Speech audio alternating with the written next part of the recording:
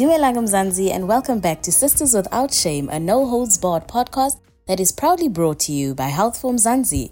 I am your host, Noluthando Ngakani, and I am here to hold your hand as you seek those answers to those medical shames and woes you dare not speak of in public. No bump or lump is too embarrassing here. You are in a safe space, baby.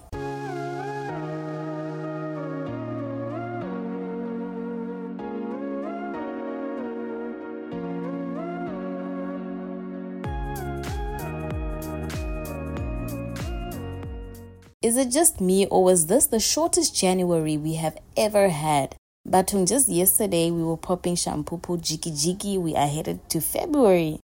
But let me stop getting nostalgic about Monate times and focus on my mission at hand. This week we have a voice note from an Abuti in crisis from Johannesburg. Hi Sis Lolo. I've been contemplating about going vegan for a while now for health reasons. With regards to health, there are other things I worry about too, like my protein intake and how I will access the nutrients and vitamins I need. I'm worried about the side effects like being more tired and suffering from iron deficiency and low energy. It's odd that veganism is supposed to be this super eco-friendly natural thing, but then people end up using loads of artificial substitutes and popping loads of pills to stick to it. Is there a way that this experience can be simplified? I got you, babes. This week we hooked up with Program Manager for ProVeg International in Mzansi, Dr. Nanine Waima, to give clarity on plant-based lifestyles. What is the difference between vegan, vegetarian, and flexitarian diets? Veganism is more of a lifestyle than it is a diet. Diet is just one part of veganism.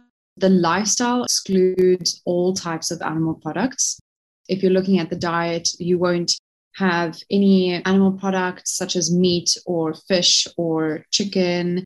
You won't have any animal byproducts such as eggs and dairy, which is cheese. We'll extend a little bit further, like anything that causes animal suffering or comes from animals like gelatin or honey, that would be excluded from a vegan diet. But veganism extends into the lifestyle, like I said, so individuals who follow a strictly vegan lifestyle won't have any leather. Cosmetics wouldn't be tested on animals. It's kind of a broader lifestyle that aims to reduce and eliminate animal suffering. Then a vegetarian diet it just excludes animal products like eggs and dairy. So somebody that eats vegetarian likely won't have fish and chicken and red meat and pork and lamb and all of that, but they'll still eat eggs and dairy. If you're pescatarian, then you do eat the fish, but you don't eat the red meat. Flexitarian is somebody who kind of like adopts these lifestyles sometimes and then is a little bit more flexible, shifting back to their usual lifestyle. So somebody might choose to only adopt certain parts of the lifestyle and be comfortable with keeping like other parts themselves. Like somebody might not eat meat and not have milk, but they have cheese every now and then, and they would be a flexitarian. Or somebody that doesn't eat meat for like 2 days of the week, they would also be a flexitarian. So somebody that's almost just testing it out or is comfortable with the steps that they've taken and the boundaries that they've placed in their own life. How does transitioning to then a more plant-rich diet help you to better your relationship with food? Plant-based diets, there's kind of like a whole lot of myths that you're up against when you go to a plant-based diet. I'm in my late 20s, so I was born in the 90s, and we were definitely born into diet culture. In the 90s, all of the models were very skinny, very unrealistic beauty expectations. So our generation, we've kind of grown up with very unrealistic diet expectations and body expectations. And there were a lot of kind of fad diets that came through. And I'm sure everybody that was born in the 90s has done like more than 3 diets in their lifetime. And there's a lot of information. A plant-based lifestyle kind of forces you to face some of the beliefs that you have absorbed from those previous diets, like needing to get a lot of protein. Protein is something that everybody is concerned about when they learn about a plant-based diet. And they think that protein just comes from animal products, but actually vegetarians and vegans pretty much always get enough protein. It's very, very rare that somebody has a protein deficiency. You kind of have to change the way you see food. And a big one is also carbohydrates. So my generation, we grew up avoiding carbohydrates like the plague, like, don't eat carbs. when you shift to a plant-rich diet, you are going to have to increase your carbs in order to stay full and feel like you're having a full meal. That doesn't mean that you're eating processed carbohydrates like unhealthy foods, like a lot of bread and pasta and refined grains and refined flours. But carbohydrates are in starchy vegetables like potatoes and butternut. Then you also get carbohydrates that are in legumes and beans. So they're like a little bit more starchy, but they're also high in protein. So if you're somebody that's really scared of carbs, doing a plant-based diet is going to frighten you. But we learn that sugar that is found in carbohydrates is actually what keeps your body going. So there's healthy carbohydrates, and the calorie, kind of counting calories doesn't really apply as much because you're going to be having to eat more to fulfill your calories. So your plate of food is going to be bigger. And that's another thing about your relationship with food is if you're somebody that has always restricted themselves and always wanted to eat less, this is also going to be challenging because it's going to challenge that belief. When you're eating a plant-based diet, the plants are lower in calories in comparison to meat and animal products, which are much more calorie dense. So you have to start eating more in order to feel full for the whole day and in order to get all of your calories and nutrients. So now you'll be eating much more food. And for me personally, this was really liberating for me because it was nice to be able to eat as much as I wanted. There are some studies that have shown that unrestricted whole food plant-based diets, so where they didn't count the calories, they just let people eat as much as they want, still resulted in weight loss and improvement of health. So you'll be eating a whole lot more, which might scare you if you're very into diet culture. But it's also quite liberating because you get this relationship with your body where you're allowing yourself to eat more and you're figuring out where you feel full and what you need in order to feel full. And you're also going to be eating a lot more starchy foods in order to feel full.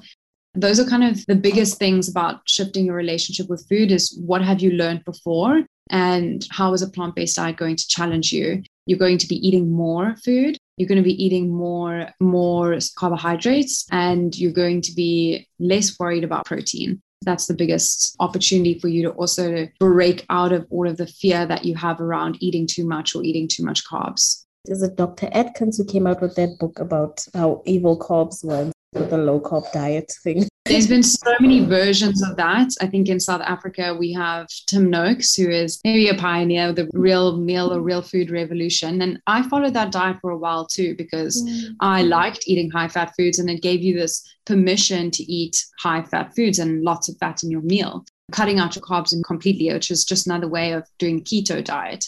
But we see long term that plant-based diets are actually better for your health in the long term than a keto diet in the long term, because eating so much fat repeatedly and also starving your body of glucose is not good long term. It might cause you to lose weight, which makes you feel like you're doing the right thing, but you really, really struggle to cut carbs out of your diet completely for years. And that can really mess with your relationship with food. I wanted to actually go back to the whole definition of veganism. You know, some people would actually argue, especially in African communities, we've long seen like these kinds of communities practice plant-based diets and especially veganism. So I wanted to also understand, you know, where does the term veganism actually come from? Like, where does that term stem from? So veganism, like I said, is really a way of eliminating animal suffering. I think it's kind of like a newer term compared to traditional African culture and how they prepared the food traditionally. I think there's some people that speak really well about African traditions of like eating and preparing food. That would be somebody like Chef Kola, who's from Zimbabwe, and also Jane Nshuti. She is also in Cape Town currently. And they're both individuals that stand for African plant-based diets. What we learn from them is that in African cultures, traditionally, the communities lived in connection with the environment and had access and knowledge about all of the diverse plant sources of food that was in the environment. So they were be able to source food from lots of different sources in the environment. So whereas we kind of go to the shops and we buy pretty much like 3 different types of vegetables most of the time, like potatoes or corn, that's what people are usually eating. Whereas traditionally or previously and historically, They were sourcing the food from the environment. So they knew that there was multiple ways that you can prepare one plant.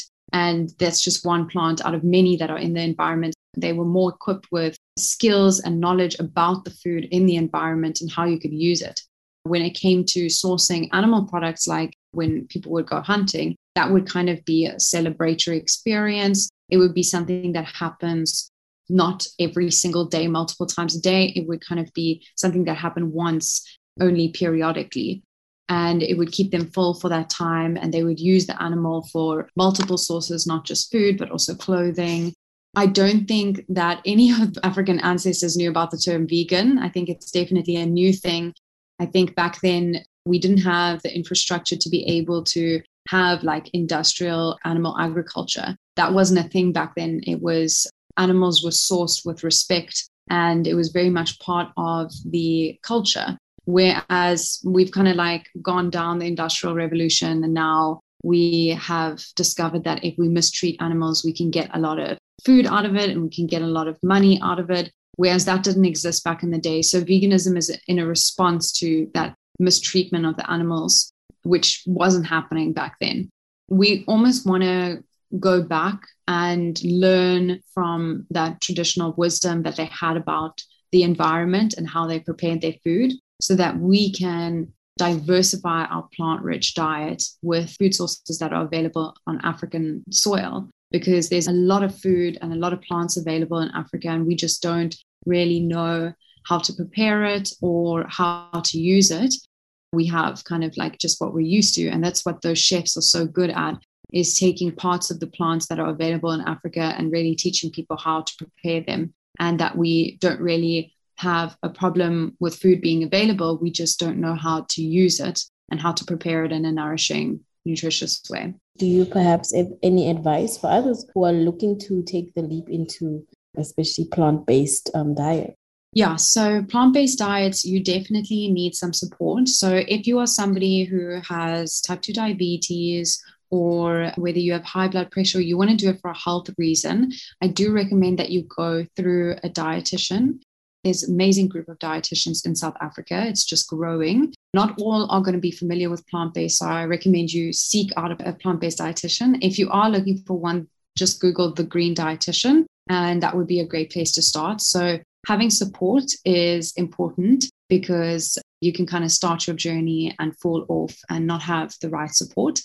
Also signing up for challenges like the Veggie Challenge that is hosted by ProVeg South Africa. It's a 30-day free email campaign that gives you recipes every day. I really think that the best way for you to get into your plant-based diet is to start experimenting in the kitchen and just trying new recipes, just cooking with new ingredients. And what I always recommend people start with is beans and legumes. So trying to eat more beans and chickpeas and lentils. I think that is a very important food group for us to experiment with, because those who are eating meat-heavy diets don't often eat enough beans and legumes. They're high in fiber, they're high in protein, and because they are high in fiber, they may kind of cause some abdominal discomfort and bloating in the beginning. That's totally normal. It's just your body getting used to all of the fiber. And then I recommend you just take it slow. But that's the first food group that I think people should start experimenting with, making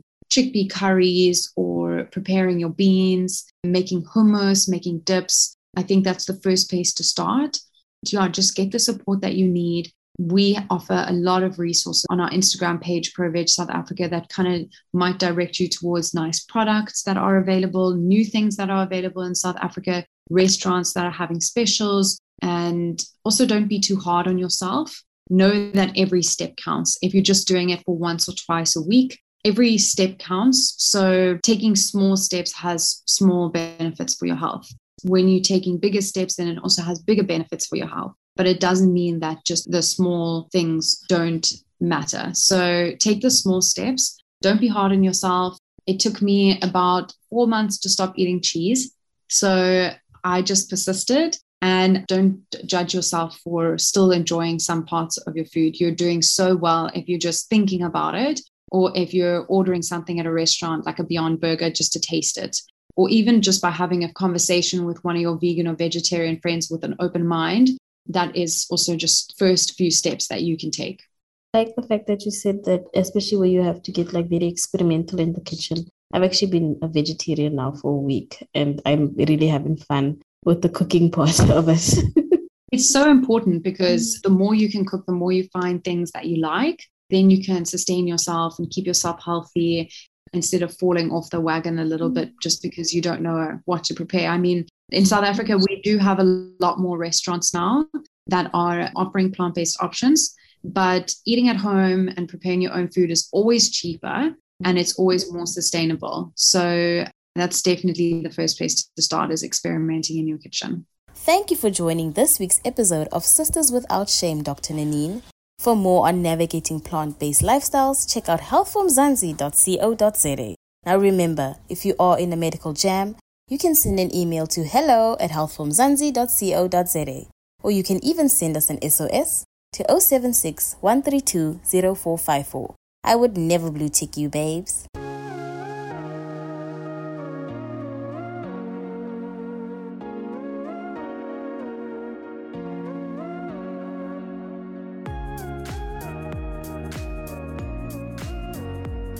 I don't know if I have shared this with you guys, but I've recently embarked on a plant-based journey. It's been a very humbling experience, but so fulfilling too.